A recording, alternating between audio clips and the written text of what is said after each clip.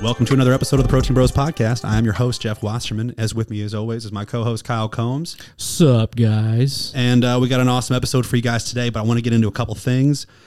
We are trying to grow this podcast. We have never done an ad. We will never do an ad. And the reason being is because we want to keep it entertaining. We want to keep everything light here. And we want to make sure that you guys are not bored with an ad in the middle of this podcast. So do us a favor. We only ask you to do one thing.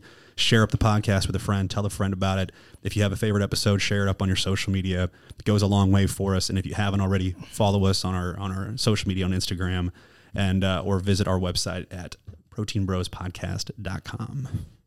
With us today is our very special guest, Cam F. Awesome. A very awesome guy. It's even in his name. And what's the F stand for, Cam?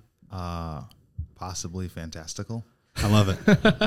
Now, your original name is Lenroy Cameron Thompson Jr. Fire. Wow, dude. Nice. Congratulations, Jeff. Nice. Thank you. Nice. He was saying that you wouldn't remember it. I'm like, Jeff's got pretty good memory, dude. I'm serious. I would not remember it. Now, Lenroy stands for Showing up. Lenroy. So did people call you Len when you grew up? Actually, my dad's name was Lenroy, and everyone called me my middle name, which was Cameron. Sure. Why didn't they just call me Junior? Right. But I found out that Cameron was a unisex name. I was like 9 years old when I figured this out. And Why is that a bad thing? no, I heard the word unisex, and I giggled because I'm 9. Yeah. I still giggle. It's 9. Yeah. It's still fun. Then I found out it meant was for a boy and a girl. And then the only Cameron I knew was Cameron Diaz, and she was on fire during that time. Absolutely. This is during the mask. And I didn't want to be Cameron Diaz. Right. So I started going by Cameron because the rapper was very Hell yeah, dude. So I What told- means the world to you? Exactly. Yeah. I told everyone, no, there's no E. It's not Cameron. It's Cameron. Cameron. Yeah. I put an apostrophe and everything, and teachers weren't having that. So I just shortened it down to Cam. So through everything, everyone has always known me, like all my friends know me as Cam, but legally, like birth certificate and everything, I was Lenroy. So when I fought, I had to fight under Lenroy. Yeah. So when you would look me up online after a fight, maybe you check me out on Facebook, try to find me, slide into my DMs or something, you find my dad. Yeah. Oh, what? And then you would add him on Facebook and say, Your dad's like, I got all these followers. This is awesome. people are like, congrats, champ. And my dad's responding as if he's me. So give everybody who is listening, give our audience a little bit of a background as to. Well, don't make him do that. I can do that for him. That's mean. I don't want to make you say all your accomplishments. We got you. Thanks, man. Yeah. Thanks. Dude, Jeff's a historian. He's going to do it for you. In fact, you can leave and we'll just interview Jeff. it's not a bad idea, but here's the thing. Why do you want to make someone boast about their accomplishments, Kyle? Let me do it for him. I feel like he's not going to care. I feel like he'd like to do that, you know? Well, we're going to give him a whole hour to do that. So let me get started with what he's done, man. So Cam started boxing at how old? 16. 16 years old. He goes on to win 4 Golden Glove championships, 6 U.S. championships, 3 PAL national championships, and went to Olympic trials 3 separate times, which is a span of over 12 years then, huh? 4 Olympic trials, I won 3 of them. Holy hell. Okay. So now we're moving into, way to go on the notes, Luke. No, I'm just joking. But dude, that's super, super impressive. And you live here in Kansas City, Missouri? Wyandotte County? Yeah. So Kansas City. KCK? Yeah. Yeah. I just tell, even though I've been in Kansas City since 2008, I just tell everyone I'm from Kansas City. I just like it here. No, I'm with you. Yeah, dude, same here. I moved here in 2016. Absolutely love it. And I consider myself a Kansas Citian at this point as well. But you're originally from New York area. Yeah. What part? Long Island. Damn. Okay, my dad's from Long Island. Word? That's awesome. Yeah. Yeah. He left in like 72. But I actually just got back from New York last weekend. Did you find him? Yeah. I did find him. We were there for a wedding. So, but I'd love to hear about when you were in New York, what was the best pizza? Because that's what I tried to accomplish while I was there. Here's the thing. It's vegan friendly. What are we talking about? So even before, I became vegan in 2012. But growing up, it was like there was an abundance of pizza. Like it wasn't. Pizza is only special to people who don't have pizza.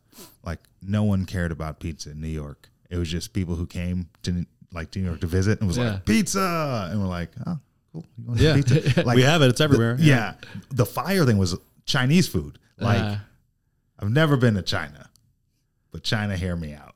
You guys got to come to Long Island because our Chinese food was fire. It's like I miss the Chinese food, not I miss the breakfast sandwiches. Oh wow. Yeah, Okay. breakfast. What makes a great breakfast sandwich to you, Cam? So I lived in an El Salvadorian neighborhood. Okay. Hardest working people I've ever met in my life. Sweetest culture, like, and they feed you, and they'll just put anything in a sandwich. Plantains, eggs, bacon. So this is before I was vegan. Like, they just shove things in bread. And empanada style. And it tastes like love. Yeah. So I do remember that from my childhood. Straight comfort. Yeah. Sounds like it. Have you found a good breakfast sandwich here in Kansas City? No. I'm not much of a breakfast guy, but now I'm like, I know why I've started falling asleep in class all the time. I would eat 2 breakfast sandwiches on the walk to school. That insulin dump, you're just like, I need a just nap. Yeah. Now you've gone on now and now you do speaking engagements all over the country. Yeah. This is super cool, and we're going to get into that as well. But we want to start off with just your boxing career, how you got into that, because there's a lot of us now. You know, I think in this new day and age, MMA has taken on more of like because people can do mixed martial arts in gyms locally, and yes, there's boxing, but it's not as common. And so let's get into how you got into boxing, because I just don't know a lot of other people that have taken it serious like you have, and obviously been extremely successful. Yeah. So I'll get back to even before I started boxing. Great. I wanted to be rich. That was actually, and to me, being rich was like being able to pay all of your bills and like go to the movies. Like I was a kid. Like to me, that was like rich. And the only people I knew who were rich had their own TV shows or were rappers or athletes. So I had those options in my head. I was a terrible athlete, so I was like, that's never going to happen. Sure. I tried rap, can't hold a beat. And I was like, okay, I remember Keenan and Kel, the TV show? Oh, yeah. Absolutely. Nickelodeon? Kenan Thompson's still kicking it. Yeah. I had this fantasy. I wanted to be on that show. Now, I understood it couldn't be Cam, Keenan, and Kel. It's not my show. So I understand. Of course, my name's not going to be last. So it was going to be Keenan, Cam, and Kel. And that has a catch to it, right? Sure. Yeah. And I was like, I'm going to be on the show. When Kel left, you could have been Keenan and Cam. You know what I'm saying? Eventually- Keenan's still doing it. Eventually, he would go off, and then it'll just be the Cam show. Yeah. But I couldn't get on TV, so I didn't know how I was going to become famous. Then, when I was 16, I wanted to lose weight, and I did it through boxing. And then I just went for boxing fitness, never went to spar, get hit, none of that. Is this still New York, Cam? This is still in New York. Okay. And I was 16, and I lost all the weight I wanted to lose, and I was still going to the gym every day. I was dedicated. And they're like, hey, you're always here. Do you want to spar? And I was like, oh, my mom's not going to let me. And then everyone laughed. I was like, I'm joking. Totally joking. Yeah, joking. She's cool with it. Yeah, I'll get a mouthpiece. And that's how, and I was so afraid to get hit, like terrified, that I just said that I would just work on defense. And no one hit me. I didn't hit anyone, but I didn't get hit. And my thing was, everyone was like, boxing's hit and don't get hit. And my thing was like, don't get hit. And if I can, possibly hit. And I took that approach I taught myself how to box, because when I first got to the gym, they didn't teach me fundamentals, because I just said I want to do the fitness part. Sure. So I would watch what everyone else did and then figure out the logical thing to do. So someone would hit the bag. If they would hit the bag low, I'd realize, oh, they're hitting the bag low because they're lazy. That's not right. So anytime I would hit the bag, I would, of course, already shadow box and got the sweat going. I'd walk up and touch my forehead on the bag, all around 4 sides. That's where I punch. Anything lower than that's me being lazy. Another thing I thought about, speed bag. Mm-hmm. What is that for? What's the purpose of that? And I thought about it for a while. And I was like, I'm going to ask someone. And they're like, hand-eye coordination. I was like, that can't be it. So I'd bring a coach over and say, hey, can you hit the speed bag? Yeah, I can hit it. Let me see. Oh, you good at it. Oh, can you hit it with your eyes closed? Yeah, I can. And they do it. And they do tricks with their eyes closed. And I said, well, that's not hand-eye coordination, is it? Why do we hit the speed bag? It's just a waste of time. Mm-hmm. If you're saying to work on your muscles, your shoulder muscles, that's an ineffective way to do it. Yeah, And sure. it's very loud. I want to listen to music in the gym, not the speed bag. Yeah. So I thought about it being efficient. Let's say you have 20 rounds to work out in a day. Most people spend 4 of those rounds hitting the speed bag. I spent those 4 rounds working on a jab. Yeah. I'm going to be better than you eventually. Mm-hmm. And I took that approach of logic. I didn't do anything but spar. I barely hit the bag because everything else you do just to develop bad habits. So how can I develop the best habits the quickest? How can I develop the best timing? Well, I always spar. I go to the gym, I spar 20 rounds. I don't suggest everyone do this because not everyone can take these type of punches. I don't get hit. I'm with you. So I realized quickly, I didn't understand the Malcolm Gladwell 10,000 hour rule, but I understood stage time. So I was like, if I'm in the ring for 100 rounds and you're in the ring for only 10 rounds, I'm more experienced than you. I'm going to win. Right. So the more rounds I can do, the better I'm going to be. So after I won my first national championship, I was 18 years old, working at Waffle House. Won my first national championship at super heavyweight. Which, by the way, what is that weight for our listeners? Anything over 201 pounds. Is super heavy at 18. Yeah. When does that change? I'm sorry. When does that change to different weight? It doesn't. Okay. It's unlimited. So you weigh 202 pounds or 290 or 400 pounds. And the reason why I chose that weight class was, and I weighed like 203 pounds wet.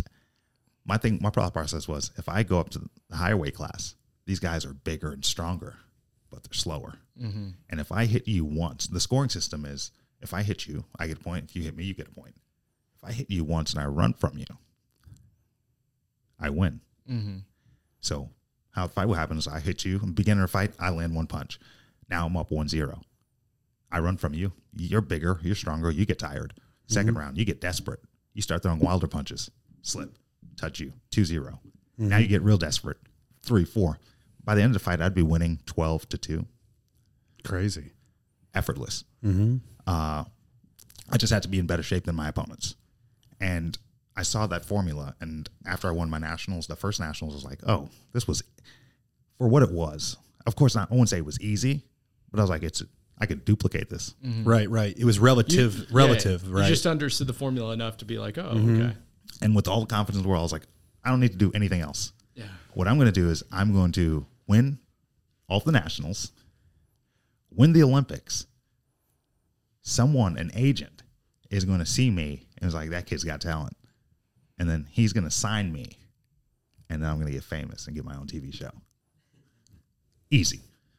Got it. Yeah, it's all mapped out. Won that first nationals. Then I had a random guy called me named John Brown. You can't even Google that name. And he's like, hey, I saw you win nationals at super heavyweight. I have a boxer at heavyweight. Would you like to come to Kansas City and spar for 6 days? You know, John was just on our podcast. John Brown? Like Word. 2 weeks ago. Screw that dude. I'm joking. I love John. Yeah. Yeah. So he brought me out here, and he basically told me I can live in his house for a year. He gave me a car to drive and let me work at ringside. So I came out for first the 6 days, and then I came back out. After the 6 days, I took my 6 days off at Waffle House, and then he offered me to come back for a month, and I was like, $10 an hour off the books. Yeah. During that time for me, $10 an hour back then was good money, just for everybody listening. I was making $6 an hour at Waffle House, and they took 60 cents an hour out of your check for food they knew you were going to steal. Yeah. Were you serving or cooking? Cooking. Okay. Yeah. So after I came out here for a month, he invited me to come back after I lost my job at Waffle House, and he let me stay in his house for a year, gave me a car, helped me out. He asked me, what do I need to win? And I was like, I could win everything. I just can't afford to get to the fights. Yeah. And he's like, no, what else do you need? I was like, no, I just get me a ticket. And I would literally go to nationals myself. I would register myself, warm myself up, get anyone to work my corner. Sure. I win Monday, Tuesday, Wednesday, Thursday, Friday, Friday. John shows up Saturday, works my corner in the finals. We take a picture. He's like, do you need anything? He gives me whatever I need. and I couldn't have had my career without him. That's crazy. Greatest coach, because he never made me do anything. He just let me coach myself. Yeah. Yeah. Well, he just knew what you needed in that moment, and he asked you, what do you need? And you listened to the athlete. Yeah. That's cool. No ego. Yeah, man. Most coaches, they want it to be about them. John's like, what do you need? Yeah. I'm a simple person. Very cool. So excuse my, lack of knowledge as far as boxing goes, but what's the difference between a boxer who is, winning nationals and trying to go to the Olympics versus, like a Canelo who's, coming up through like, some kind of Canelo Alvarez? Yeah. Okay. Like how do you make that trend? Because in boxing, it seems like that's the way that you have to go to make a lot of money. You're still you're, at this point. You're still amateur. You're still boxing, amateur. correct? Yeah. So I guess how do you become a professional? Oh, you sign a piece of paper. Like you can turn pro. You can become a professional boxer right now. Yeah. There's zero qualifications. It's not like the NBA. So a lot of people would see me and like, Cam, you have a bunch of losses on your record. Steve in Olathe doesn't have any losses. I'm like, well, and Steve's a professional. Are you not good enough to be a professional, Cam? I'm like, Steve just signed a piece of paper. Yeah. Steve's going to get beat up for $1,700 because that's what the system is. And all you have to do is sign a piece of paper, be pro. But once you turn pro, you lose your Olympic eligibility. So you can't. Correct. Yeah, you can't go back. So I never turned pro because of that reason. So legit, when I won my first nationals, you have to fill out this like form, height, weight, reach, and all that. Last question was, what do you want out of boxing? Most people put heavyweight championship belt, money, Olympic medal. I put to be a good role model and have my own TV show. That's what I wanted from boxing. I just saw it as a stepping vehicle. stone. Yeah, a vehicle to get to the next place. And then I got to leave the country for the first time. So I got a quick question for you because I know you got a good story to go with that. But you started with this saying that like you wanted to be rich. Yeah. That's how you started. But the TV show is what was going to make you rich. At some point, once you won nationals, were you thinking, well, I could get rich because of boxing? I mean, Floyd Money Mayweather make a lot of money. No. Have you ever heard of Joe Button? Yes. Okay. Great I've song. He's got a good podcast. Too. I've never He has said a this out podcast? loud I had before. no idea. I've never said this out loud before. He is why I didn't turn pro. Really? He's my favorite rapper. Pump It Up. Pump It Up is why I never turned pro. He's my favorite rapper. He had that Pump It Up song with Def Jam. Pump It Up. What he did through his music and his mixtapes, he didn't release many albums because he was tied up contractually. And all of his music, he rapped about his contracts and the importance of being independent and how you are nothing but a statistic and there's somebody who's willing to work twice as hard for less the money, half the money. And he taught me the importance of being independent. And I understood if I turned pro, I would have to fight who people tell me to fight. I'd have to do what people tell me to do. I have to be at the weight class people would tell me I have to be at. And I figured myself, I'd rather bet on myself. I'd much rather bet on myself instead of turning pro, which would probably be guaranteed money on the upfront, but there's no longevity in that. Yeah. If I just spend my 20s building skills, I'll never have to work a day in my life after 30. And now I don't. I don't consider what I do work. That's the most ridiculously progressive mindset for the time period that you had it. You know what I'm saying? A lot of people have that mindset now, but when were you thinking that? That's what year was that? Yeah, The people that are independent they didn't really have, because now you hear of independent artists, basically the internet made it to where it's easier to monetize There's no being platform. independent. So, but like for you to have that thought, back then where people were signing contracts and they would be like, "Oh, dude, I'm going to spend $1 million this year." So here's something. Here's what put me on game when I was younger. My dad owned a construction company, so he came to America he's not very educated. He drove a cement truck, but he did driveways and sidewalks on the weekends. So let's say that he would do side hustle. Yeah, it was a side hustle. And on the weekends, he would go to Home Depot. Literally, I'm in the back of the pickup truck, and I learned you want to be in the back of the pickup truck if your dad's the boss, because you want to be in the back with the pickup truck with all the workers, and you want to talk shit on your dad, because it's the only way you're going to get along with the workers. Yeah. So I was always in the back of the pickup truck, and we go to Home Depot, pick up workers, go to your house. First thing Saturday morning, break up the driveway, sidewalk, throw it in a dumpster. Dumpster comes Sunday morning. He comes one laborer and always these two Portuguese guys. One of them, his name was Manny. Can't remember the name, but he paid the laborers $100 each. And he would pay the 2 Portuguese guys $450 each. So first day, $450 each? $450 each. So the first day he'd pick up 4 of the laborers. So that's $400 a labor. Second day, 1 laborer, $100, 2 $450 laborers. So that's $1,400 in labor. He drove the cement truck for the company. So he got the cement at cost. He would charge you $10,000. My dad wore white sneakers. I've never seen him to this day touch a tool. He had all of the workers do it. He doesn't know how to do anything. He would just organize all this stuff. Right. Facilitates. And when I tell people the story, they're like, okay, the laborers made $100 a day. Oh, that's good. Oh, the Portuguese guy, man, he made $450. You know how much my dad made? Yeah. $8,000. He didn't do anything. What did you make? Nothing. Yeah. Nothing. And I always ask him, why can't I make anything? And he said, when you can wear white shoes, when you're old enough to wear white shoes, you can wear white shoes. And I never understood what that meant. And what he would do is, when it was time to pay the laborers, he would give me the money and I would have to pay them. And I understood what he was instilling in me is understanding how money works. And now I understand, I don't want to be the guy making $450. I don't want to be the guy making $100. I want to be the guy that organizes everything. And I always had that philosophy. In school, that's not fostered. Totally not. No, Yeah. no. So I always thought I was stupid. Yeah. But then I had this idea through boxing. When I first started, I had this philosophy. When I was like 14 or 15, I was dealing with weight before I got into boxing, and I was overweight. And I found out how calories work. If you burn more calories than you consume, you will lose weight. Law of thermodynamics, my friend. There is nothing else to be said to that. Yeah. Everything else is marketing. Yep. Yeah.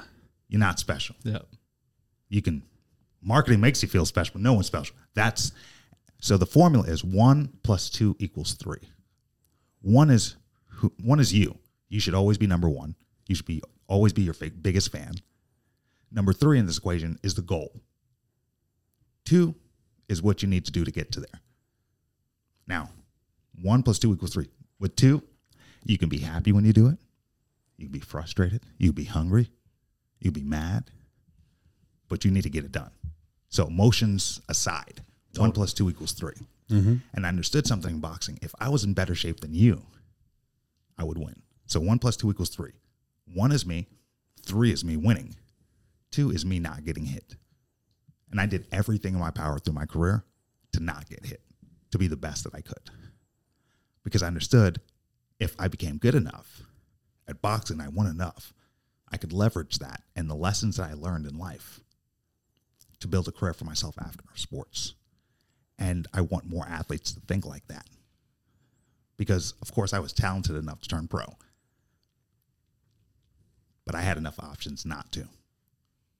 Not all athletes are like that. Totally. Yeah. Or they might have made that decision too early, right? It's so easy. We really try to teach delayed gratification with our company. And it's so hard for people not to take the bait, if you will.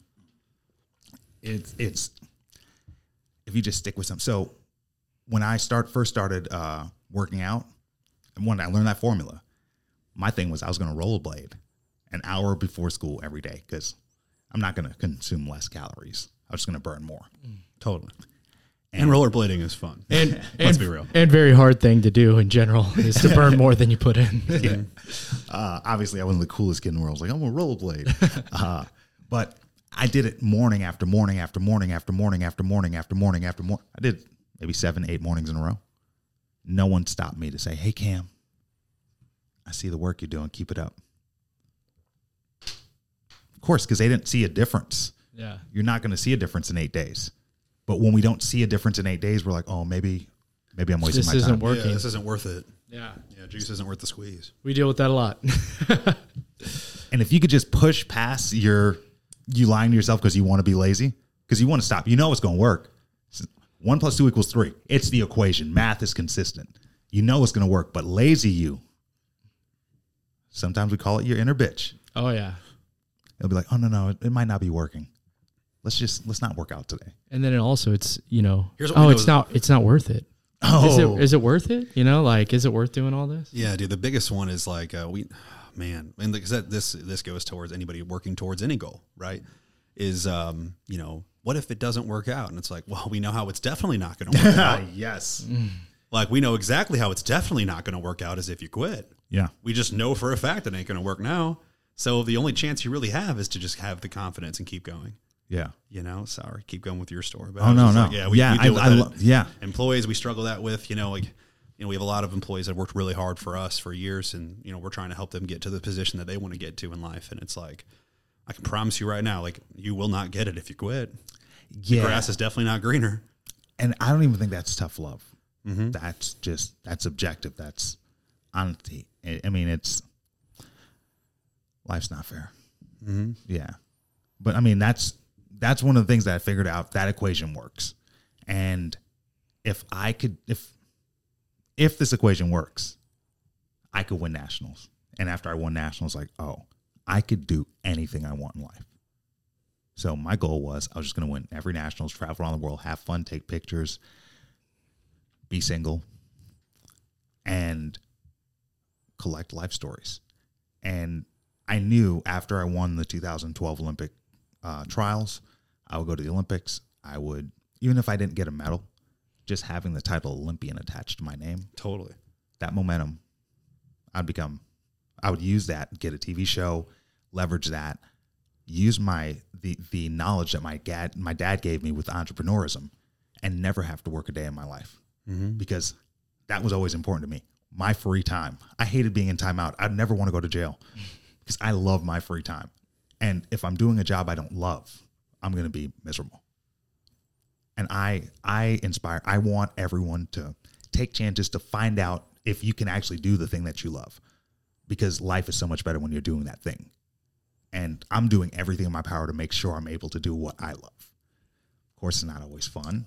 It's a lot of work. Yeah, I was about to say, what's your advice to somebody? Because a lot of people, when they start monetizing the thing that they love, it flips into something that they hate. Now it's work. Now it becomes unfun. What is your advice to somebody who, might be going through that? If you're doing it because you love it, look at money as I look at money as a scoreboard. It's the score. Mm-hmm. And speaking, I'm speaking all over. I might have invoices out there. Yeah. Don't care. Like one of the schools, like it wasn't even a school. I went to go do a gig and they were like, they weren't sure if the invoice could make it or the PO or whatever in time for me to speak. And I was like, I don't care. And my booking agent was like, what happens if you don't get paid? I was like, I don't care. Yeah. I just want to speak. That's what I want to do. I want to perform. So again, I always wanted my own TV show and everything like that. 2012, won the Olympic trials, got suspended and kicked off the Olympic team for not filling out paperwork. Drug testing. Left the country, didn't tell the drug testing agency I was leaving. Missed drug test is a positive drug test. That happened 3 times to me in 18 months. I moved but never changed my address, not knowing this was an issue.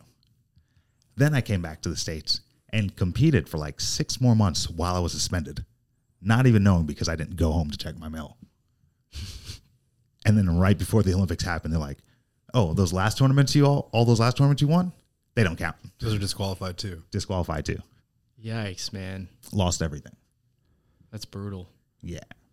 Of course, I had this plan. When I tell you I had this plan, I put all my eggs in that basket. Yeah. I mean, your identity was tied in 100% to that. I went hard. Yeah, man. How'd you deal with that? How did you overcome that? Because that sounds like the big fork in the road for your life. Yeah. Yeah. Well, immediately. So I went to fight the appeal because I tested negative. That same week, they showed up to drug test me in Lenexa. I tested negative in Azerbaijan to fight in the tournament that I fought in. So it was like, I obviously had nothing to hide. It's technicality. Yeah. More or less. Said the rules are the rules.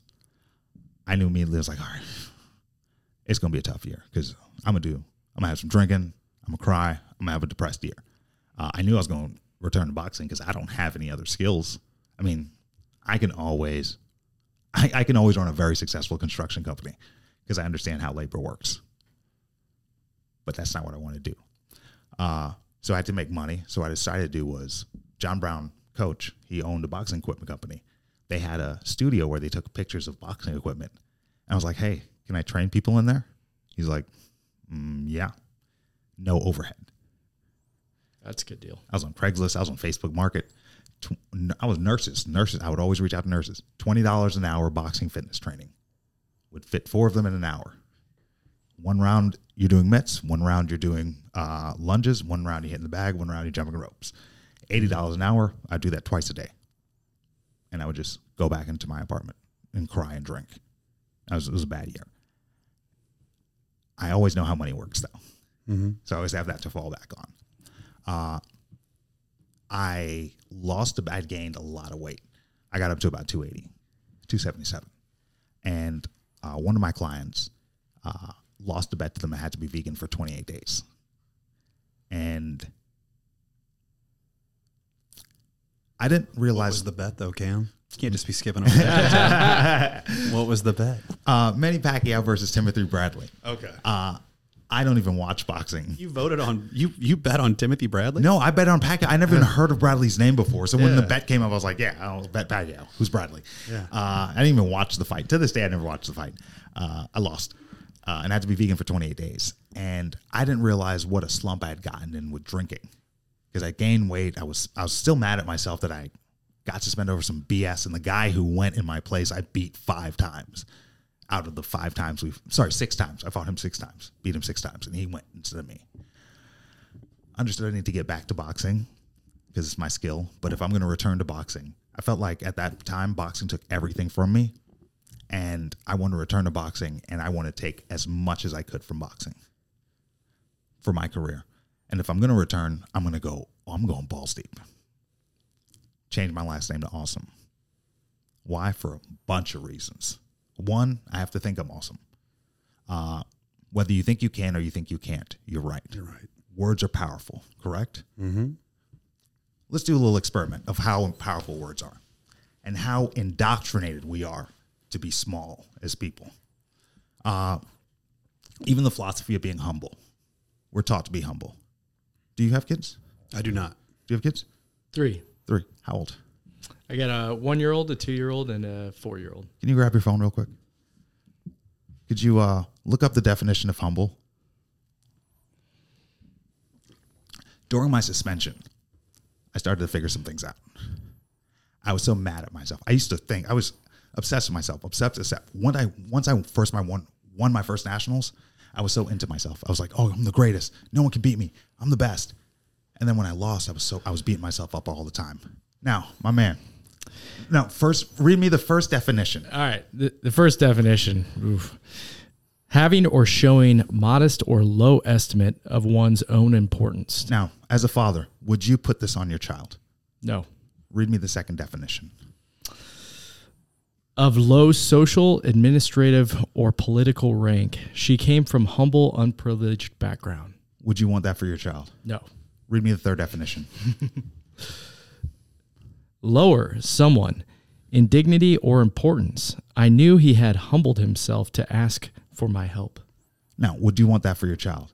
No. If you wouldn't want that for your child, why would you want it for yourself? Yeah, I have a really strong opinion on humility, and that is that you have to have accomplished something to show humility.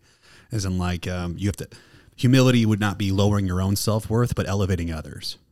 But is that the definition of humility? Unfortunately, yeah. no. Yeah. So I've never taken the time to look that up. So that's the very way that impactful. I look at it is I've always thought about, I'm humble enough to understand that I'm not so good that I can't always be learning is kind of the way that I've always thought about humility. But in that context, doesn't really apply. Right. We are conditioned to be small. And now I do not want to disrespect anyone religiously. Sure. Be humble in the eye of the Lord. But last time I checked, none of y'all was the Lord. Yeah. Mm-hmm.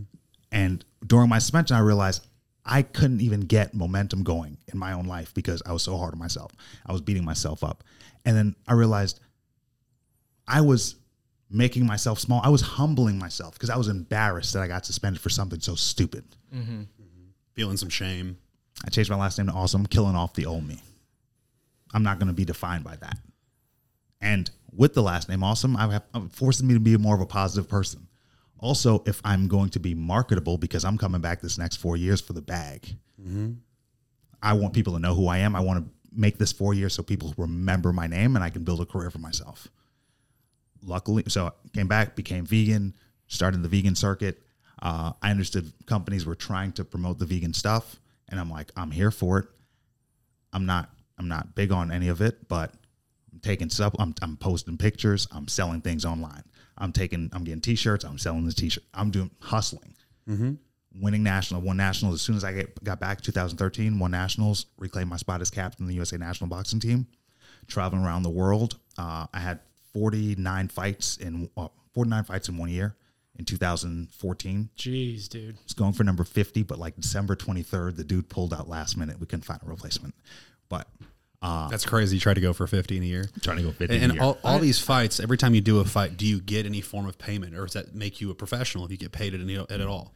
If you get paid for the fight, that makes you a professional. You so we make can't it get on paid. endorsements. Yeah, Per fight. but you make it on endorsements, but no one cares about boxing in America. Yeah. So we don't get any endorsements. Let me ask you this, man. This is kind of a veer off of what we were talking about, but when you box that much, I know you said that your main goal is to avoid getting hit in the head, but it's very well documented what head injuries can do. Was that ever something that was a concern for you? Is having some kind of traumatic brain injury from boxing too much, getting hit in the head too much, being punch drunk, as they say? Here's the problem. There's only one person who doesn't realize there's a punch drunk person in the room. Yeah. The person who's taking too many punches. Yeah. So how do you know when you've taken too many punches? It's true. I feel like it's genetic too. A lot of people are able to eat a lot more punches than some. Yeah, but but you don't get to see them when they're 60. That's true. Yeah, you don't really know. I get to see them. Yeah. It don't look good. Yeah. It don't look good. But also, I see a lot of boxers who do look good after all those years. Yeah.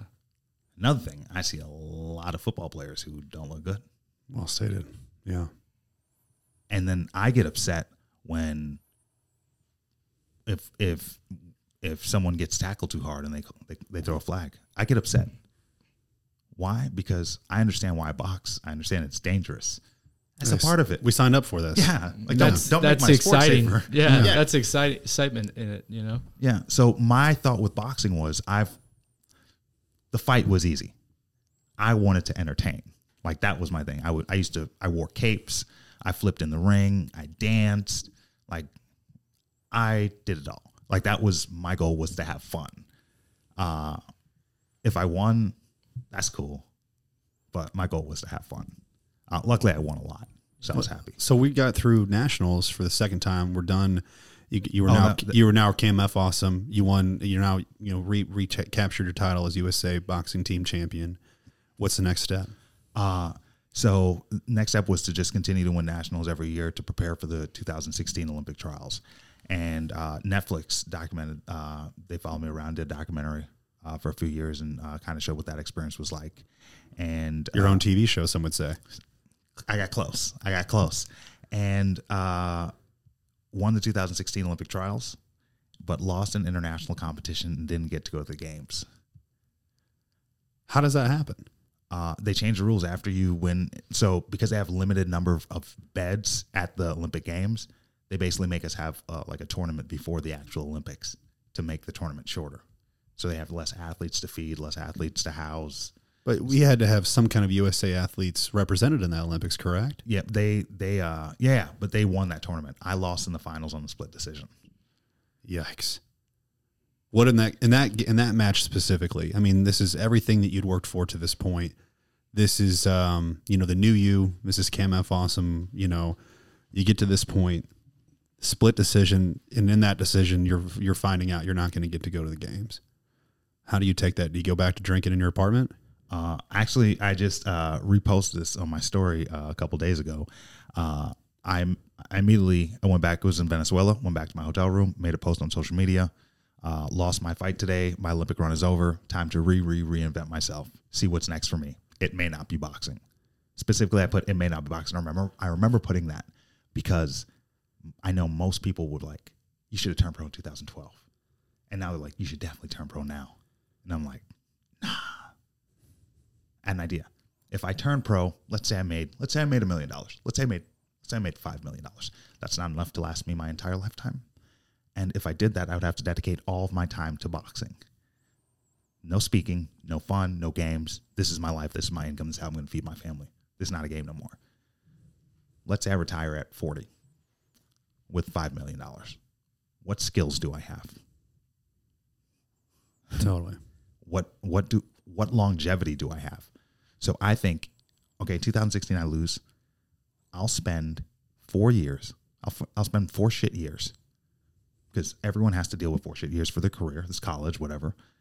And I said, I'll build a speaking business.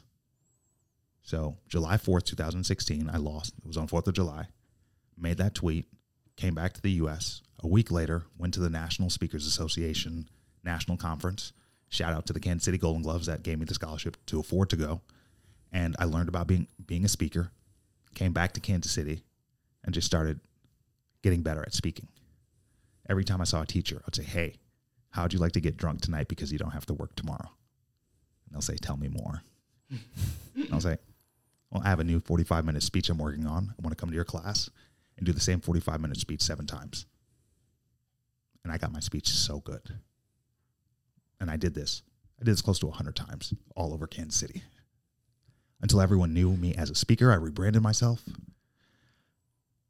But then I was known as a free speaker. I didn't think about that.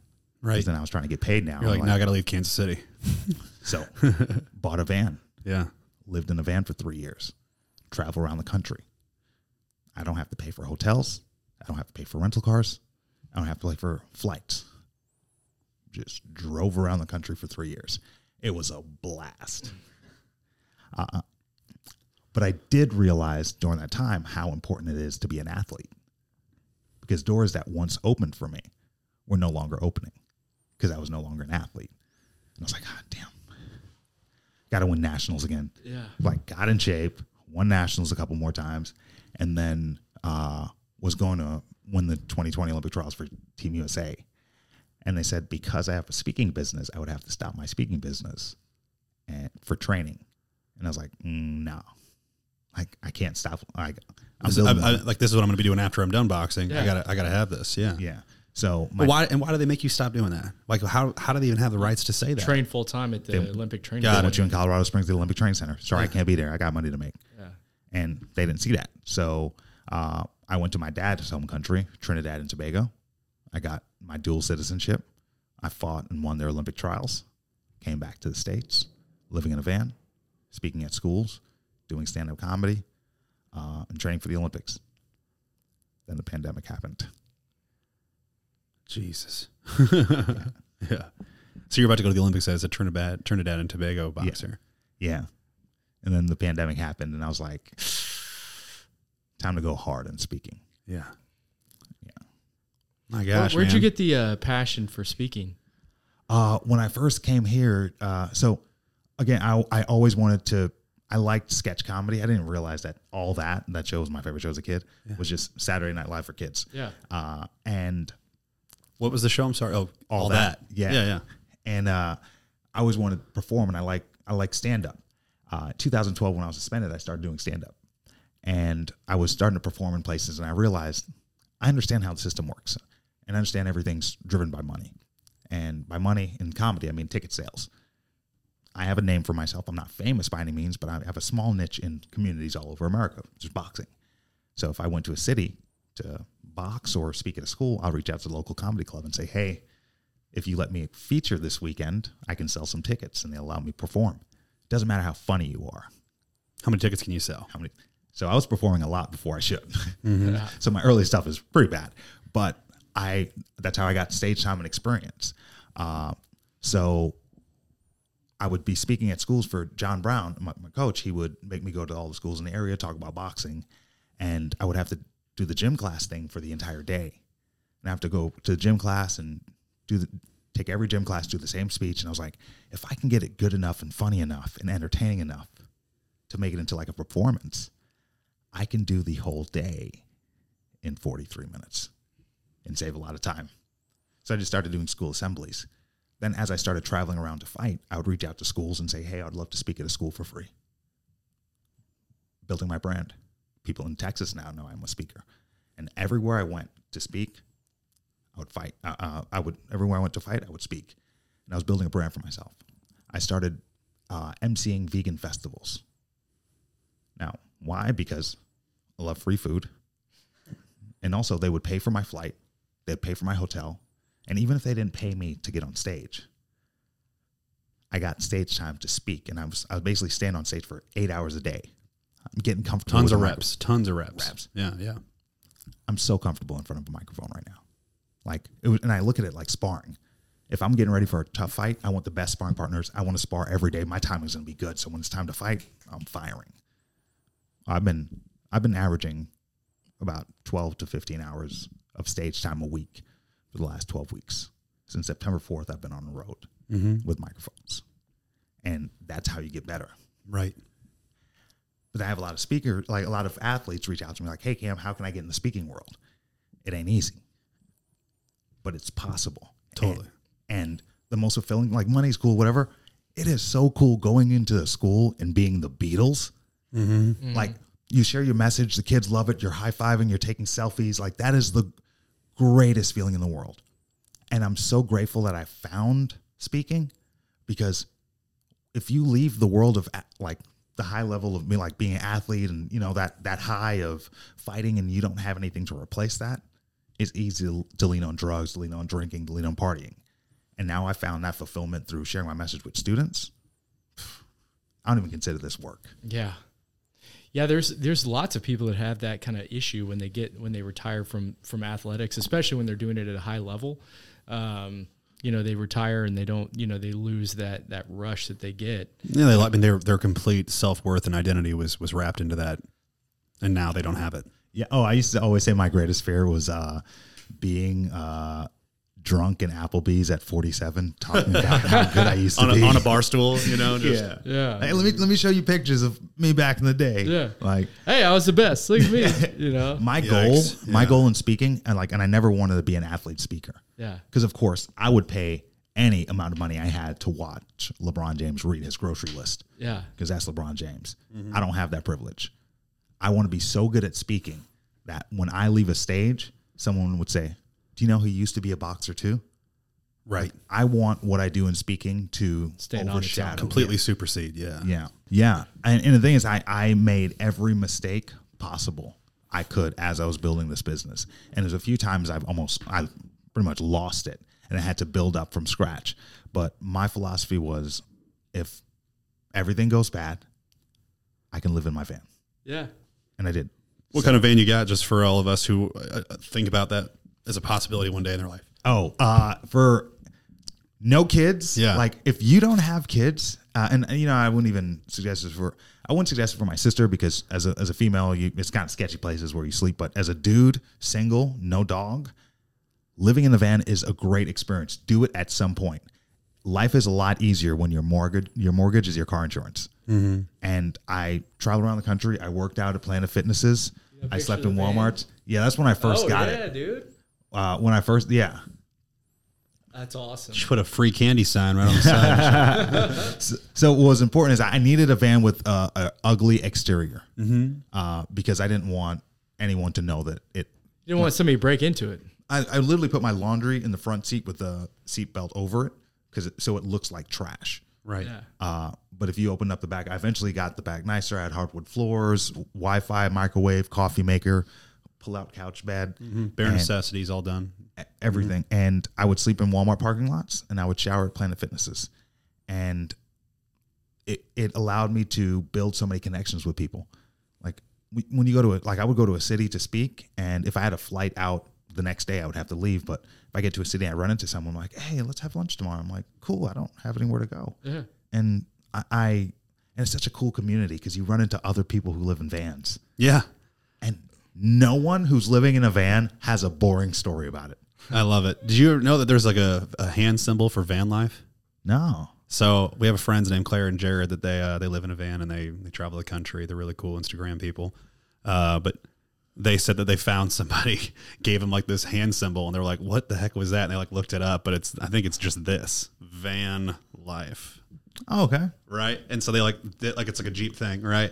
When you drive by other people that live in a van, they give them that, and they had like a sticker on the back of their car with that hand symbol, whatever. But thought you'd like to hear that. Yeah. Fun note. But dude, so here's the thing. There's some things that, you know, all of us who don't live in a van are going to be thinking, right? And now I'd say at least, you know, it begs the question, you know, was there not just some extremely lonely nights out on the road?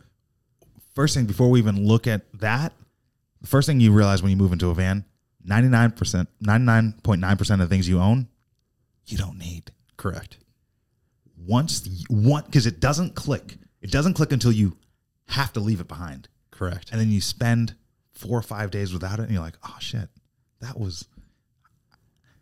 When you think about it, when I left all that stuff behind, I thought about it. I worked, I gave physical effort, sweat to earn income, to spend on that. To acquire, right. To spend, I don't need it. Yeah. Since that, I'm a hippie. Right. Like I don't minimalist. Yeah. I don't buy a bunch of stuff. The reason why I dress nicer is because now I have to speak in places and like that's what they're paying for. So I have to buy nicer clothes. But I don't spend frivolous money. I am the cheapest dude, frugal, like you will ever meet. Are you a fan of this Fabletics brand? Yes. Because my girl got a membership and we got the free trial and we bought a bunch of them and you get good deals. Yeah, but it's good stuff. Yeah. Kevin Hart loves it. Yeah. Actually, I wouldn't even say it's the greatest stuff. Mm-hmm. But it's gym stuff, and you're not going to keep a gym shirt for 40 years. So, not the greatest material, but you're going to lose the shirt before it rips. Yeah. So well stated. Yeah. Yeah, man. And I back in my day, I would go to the Lost and Found in the gyms, and before they throw it away, I'm not going to steal anyone's stuff, but I would go through all the basketball shorts, and first I would check the pockets, not for anything, but for depth, because I'm big on the depth of pockets. Yeah, it's important. Big pocket. Gym short pockets are extremely important. And if we've all lost a wallet, keys, whatever, loose cash, the worst. Phone, and if my phone could just fall into it, I'm like, okay, I just got a brand new pair of shorts. Yeah. Wash them, and they're shorts, and no one knows. Yeah. Yeah. And why should you care? Yeah. And if you can adopt that philosophy, you realize you don't need as much money as you think you do. And when you need less money, you have less obligations. There's less responsibility. More freedom, more independence. Mm-hmm. That's all I want, freedom and independence. When I was speaking earlier about what I'm doing with my time, I will do anything. Well, I will only do what I want to do, but I'll do everything it takes to be able to do that thing. Mm-hmm. And as long as it leads to freedom and independence, I'm all for it. I love that, man. I got but these are organic questions that I have to be asked. You know, It's like, were you ever lonely on the road? And then 2, I would say, all right, I got a separate one. We'll just wait. Let's let you answer that one. Lonely on the road. Yeah. Tinder. Yeah. Okay. Tinder. Mm-hmm. Jeff, do you know anything about that? I certainly don't, Luke. Some tenderonis? It's Tinderellas, I believe. So here's the thing. By the way, my wedding I was just at last weekend, they met on Tinder. Oh, nice. I met my girl on Tinder. Yeah. Yeah. The thing is, I would use it as not even a pick, because I enjoy, if I see someone attractive in person, I'm a people person. I'm a talker. If I see someone attractive, I'm going to go talk to you. I don't need to hit on you online. Yeah. But let's have an energy exchange here and see how this goes. My Tinder profile said, ladies, I travel for work, not looking for a hookup. Here for your cities, not your titties. Looking for a tour guide. It's a good one. Looking for a tour guide. And the thing is, I would hang out, and they would show me, I would be in these random cities. They would swipe on me. I would meet, hang out, and most of them not attractive. I'm not attractive. It's not even about that, but it's just about the connections, and I'm not lonely because companionship. That's how I met people. And we'd go out in this back when I used to drink, and we'd go for drinks, we'd go out to dinner. I met so many cool vegan people. You go to vegan festivals, you find all of them on Tinder, then you meet up with them later. So it was never it wasn't lonely on the road at all. Actually, it was more connection than I've ever had. When I'm home, I don't hang out with anyone because I don't work during the day, a conventional job. Monday through Friday, everyone's at work. I love the weekdays because you go to the movie theaters 10 o'clock on a Wednesday. It's cheaper. It's empty. No kids. It's a good time. Yeah. But then sprawl out on the weekends. Everything's busy, and then there's back when drinking. There's no drink specials. There's DUI checkpoints. It's there's no benefit of going out on the weekends unless you have to. Yeah. And being that I'm home, I don't get to hang out with anyone because they want to hang out at night, and I'm up at about 5 a.m. every morning. Yeah. So I'm not about that late life. Man, that strategy is great. And I love that, like I just said, it's one of those things where you clearly put a lot of intention and thought behind your time and how you use it. And someone who has the amount of independence and freedom that you have, it's great that you're using it, you know, in a way that is obviously proactive and supports your beliefs. You know what I mean? But the thing that I would love to know about you, just because this is our first interaction, and it's been very great to get to know you truly. And I'd love to know, because of how assertive and how sure you are of your thoughts and your feelings, right? What do you do to get better? How are you educating yourself on a daily basis? So different ways to educate myself in which aspects? Because to this point, it's been a lot of anecdotal, you know, feedback that you've gotten, right? You've been, you know, touching the stove, and that's how you've learned. Yeah. You know, but now are you finding yourself, you know, talking with mentors? Do you like to read? Do you like to listen to podcasts? Or do you like to continue to just touch the stove? Old people. Find you an old person. Here's the thing about old people. They like walking because they figured out you just go walking without a phone. It's free, and it's one of the greatest feelings ever. Old people figure that out. They don't tell us. Old people keep things a secret from us because they figure things out. Like, think about the age you are. Now think about 10 years before this. If you were that age, you can go back and tell a kid, like someone that age, and you can tell them how to rip life up apart. Like, if you can go back and do it again, you know exactly what to do. Like, you can give that information to them, but you're not going to, because they're not going to listen to you. It's true. Older people realize we're not going to listen to them. So that they're smart enough, they're wise enough to save their knowledge. But if they know that you need knowledge, you are looking for it, you're thirsty, hang out with an older person. I have a bunch of older people in my life. John Brown's one of those older people. Of course, they might be backwards in some of their thinking, but they were ahead of the wave back in their day, and that shouldn't be discounted. So I hang out with older people that get put up on game. Every time I meet a successful person or an unsuccessful person, I invite them for coffee. I have coffee over 100 times a year. I probably meet someone for coffee. That's how often I do it. I don't even drink coffee. I want to know why you're successful. I want to know how you're successful. I want to know why did it take you so long? How could you have done it faster? And I'm going to cipher through your BS and some things that I think, oh, okay, you still haven't figured it out 100% because you haven't, and neither have I. Totally. And I'm going to figure out what works for me, and I'm going to use that. And then I'm going to go meet another old person, and I'm going to add on to that. I meet older people and successful people, even younger successful people, because now with technology, the wave is like you have to keep up with what's going on. The podcast and the editing, you need people who know that type of stuff, and you can't know it all. And I'm starting to learn as I'm building my business. I've been doing everything solo. I'm a one-man team. And as I'm growing, like I hire a graphic designer, and here and there I'll hire You got to people. get yourself a Luke, man. Even though I'm going to fire Luke. Sorry. Is this how you found out, Luke? Sadly, about 2 hours ago. Yeah. So with the coffee shops, for example, when you meet these people, they're just random encounters typically. This is when we're at schools and so forth. And then my other question is, the older people, how much older are they, and how old are you for our listeners? So I'm 34, and by older, when I say older, I guess age is a general estimate of life experience. So when I say older, someone with experience. So even if it's a 23-year-old who's screwed up a lot in life, go talk to that kid. Find out why. Tons of experiences. Tons of experiences. And I know a lot of older people who've been sheltered, who've never really stepped outside their box, who've never left their town. If they have, it was to Disneyland. Mm-hmm. They don't have that type of life experience or perspective that others have. Being on the USA boxing team allowed me to travel to over 30 countries. I got to see other countries, how their system works in boxing, being a poor person sport. I didn't get to go to resorts.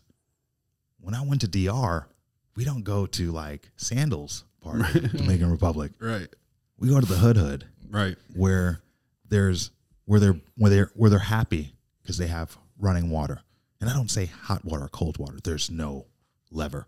It's just water, and it's cold. And it's very hot there because there's no AC and there's water beds, and no one's complaining besides the Americans.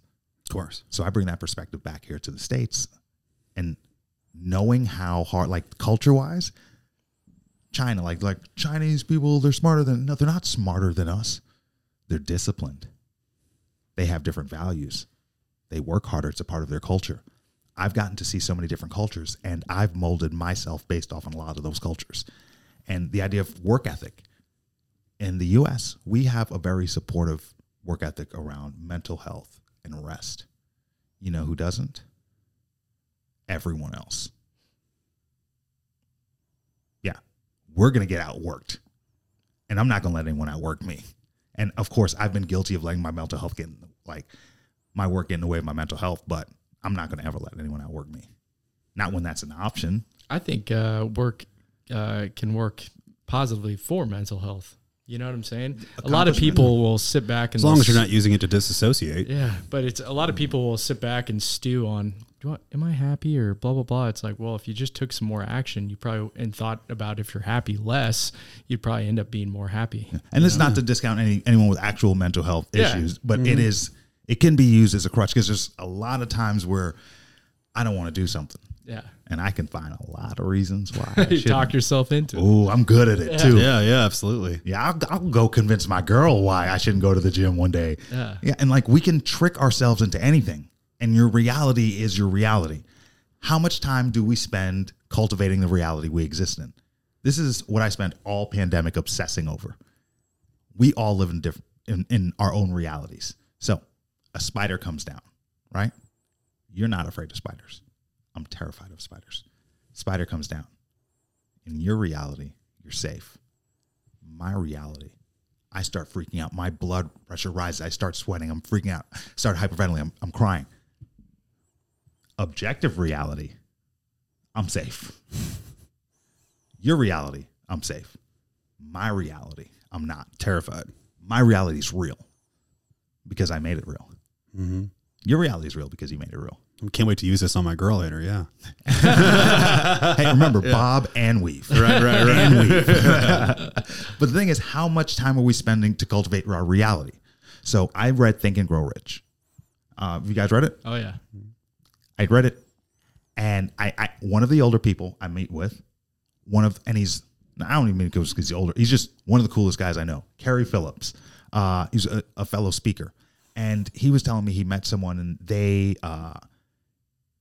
their advice was, if you've run into an exercise in a book, do it. Crazy concept. You'll respect someone's opinion enough to read their book and spend hours reading it, but you will not do what they tell you to do. Yeah. So I said, when I read Think and Grow Rich, I'm doing everything. Now, I don't care how hokey pokey it sounds, I'm doing everything. I committed fully. It worked. Started to find success. And I figured if I can do this with money, can I do it with happiness? So every morning when I woke up, before I look at my phone, because our phone is our alarm clock goes off. First thing we do, we hit snooze. We do math in 9-minute increments. Then we start to check our notifications. Everything we check is bad. If it bleeds, it leads. The worst gets shown first. Every time I get on Twitter, hashtag RIP, someone I grew up loving. People are dying every day. People have always died every day. But this is the first time in human history that we are able to be aware of it. Broadcasting it to everybody. Mm-hmm. So how healthy is it, do you think, if that's the first information you get in the morning? Oh, I mean, it's completely taking your focus. Have you heard of the company Notes to Self? Laura Schmidt, I Am Awesome Socks, and she writes socks with positive underwear with positive affirmations because your brain is more receptive to affirmations first thing in the morning. I'm wearing her socks right now. Nice. I am crushing. What's it say at the bottom? Crushing it, dude. I love it. It's positive affirmations on your socks. And I wear her socks. And when she shared to me, your brain's more receptive to positive affirmations first thing in the morning. A light bulb went off. So I started doing my gratitude first thing in the morning. I love that, man. You have to put on your socks every day. You might as well give yourself some affirmations. Yep. So I write 10 things I'm grateful for before I look at my phone every day. I never repeat anything on this list. I'm grateful for my house. I'm grateful for my car. I'm grateful for my washer. I'm grateful for my dryer. 2 different things. You can be grateful for everything. Problem was, after like 2 weeks, I started to run out of things to. Right. You're like, I'm thankful for that ladybug that landed on me yesterday. So because it would take me 10, 15 minutes, 20 minutes to come up with 10 new things. So what I started to do was I would look for things to be grateful for throughout my day, store it in my memory, call it delayed gratification, and write in my list so I can look at my phone faster in the morning. I went down a TikTok rabbit hole one day after doing this for months, and I found out about your RAS, reticular activating system. Ever heard of it? So, your brain takes in 40 billion with a B, 40 billion bits of information every moment. Not every second, every moment. Moment. A lot of information. Things you're seeing in your peripheral, your unconscious mind can see it, but it doesn't allow your conscious mind to see it because it's not relevant to you. What is relevant to you? So, your RAS acts as a filter. So, perfect example, let's say you want to buy a yellow car, then you start to see yellow cars everywhere. Something like that ever happened? Yeah. Oh yeah, every car you've ever owned, you saw it on the road all the time. Jeff has a Raptor, so he sees Raptors everywhere. Well, I mean, dude, it's like we talk about this all the time. You know, it's confirmation bias. You know, same concept. Sorry, keep going. So, no, and that's exactly what it is. And that's what confirmation bias. You're looking. It's what your brain's already looking for, and you're looking for something to confirm that. So it's not that everyone just painted a bunch of yellow cars the day before. Those cars have always been there. You've never been able to be aware of it because you've never been looking for it. So when I started looking for gratitude every day, my brain started to automatically look for things to be grateful for. So gratitude's a muscle. You have to work it, but you don't need it until you need it. Another thing I do with this list and why it's become so beneficial to me, this has completely changed my life, and it's free. I don't add anyone's name to this list unless I'm willing to reach out to them that day out of context and tell them that I appreciate them. That's awesome. That's a great feeling. Imagine this. You get a text message from me. Hey, love you, man. Hope all's going well. Even if you don't respond to that text, it brings you joy. No doubt. Knowing that brings you joy brings me joy. I've been doing this to friends for 2 years. Now, randomly, they don't know why they do it, but they respond. They just send me random text messages, tell me they love me and appreciate me. Brings me joy. Brings them joy. Gratitude's contagious. Now, think about all of your friendships before you had kids, before you got the girl, before you moved, before you got this new job. There's a lot of people in your life that you're not beefing with. You just don't see them anymore. They kind of fell out. When you're in the morning writing that gratitude journal and you're being conscious, you think about your experiences in life. You think, oh, I remember Steve, man. Steve was a good dude. I'm grateful for Steve. I'm grateful for Steve. Those words. You text Steve later that day. Hey, man, love you. Costs nothing. Changes your life because you start to look for things to be grateful for. So what you're doing is you're changing your reality. How much time do we spend cultivating our reality? I know so many people talk about having anxiety and then turn around and tell me, I love murder mysteries before bed. Bruh. Yeah. Yeah, I don't waste any time on those personally. If you I get why people like it, but it's like with the whole gratitude thing, man, too, it helps you. A lot of people are in the mindset of what's next, you know, and if you have a gratitude mindset and you kind of frame everything as being grateful for what's happening to you, it gets you out of that, like, I got to have what's next, you know, mentality. more present. Yeah. Yeah. It keeps you more present. Yeah. And I think that right there is one of the biggest keys to happiness you can find is just being present. Enjoying the moment. Yeah. Yeah. All the stuff This makes it hard to do it. Phones. Well, that's exactly what it's trying to do, right? And every time you get a notification, it's there to pull you out of your moment that you're in and have you focus on something else that's outside of your control. Yeah. We're at a spot now, man, where we need to wrap it up. But I want to let you know it's been a very impactful podcast. We're super, super appreciative of you taking the time to come on here today. Yeah, I really appreciate your perspective, man. It's good to talk to somebody who's like-minded and also hear a story that, you know, we hadn't heard before. Obviously, being a high-level boxer, a high-level athlete like you know, it's been awesome, man. It's been a great interview. Thanks for having me. Yeah. Thanks for having me. Tell us our listeners, please, how they can easily find you. Craigslist misconnections. At CamF Awesome, ACAM, at CAMFAWESOME, or CamFawesome.com. If anybody has any questions, I'm an open book. Very Love that, awesome, man. Very awesome. And you know, on the misconnections, how many of you had? Like, saw you getting out of the Planet Fitness shower. So weird thing. I'm sorry to wrap this up. No, you're good. You're good. For years, the first thing I did, everyone, before my gratitude journal, when in my 20s, I would check Kansas City's Craigslist misconnections, even when I wasn't living in Kansas City. It was just like what I did every day. I've never posted on it. I've never found anyone looking for me. I was just curious on what other people were looking for every day. It was so funny, dude. I used to do that in Springfield, Missouri, where I used to live. Oh, that sounds like a fun place. I'll never forget. I will tell you, probably some very interesting ones in Springfield. The one that I was most proud of, I wish I had the screenshot. I'm sure I do. It's from an old phone, but I would have loved to share it. But it was like you were wearing a Supplement Superstore shirt, and I was like, one of our customers was a misconnection. I wonder which one. Yeah, who knows, right? But we give out shirts in our stores from time to time, and it's one of those things where it's like there's a lot of S2 shirts floating around, and so it was just funny to see that our shirt made it into somebody's misconnection. Nice. We have 2 questions we love to ask every one of our guests. One, if there was somebody that you thought would be a really great guest for our podcast, we'd love for you to make a recommendation for us. Who do you think that would be, if one comes to mind? Okay. Right now for Protein Bros, Jesse Thomas. Do you guys know who he is? A active strength gym out in Lee Summit.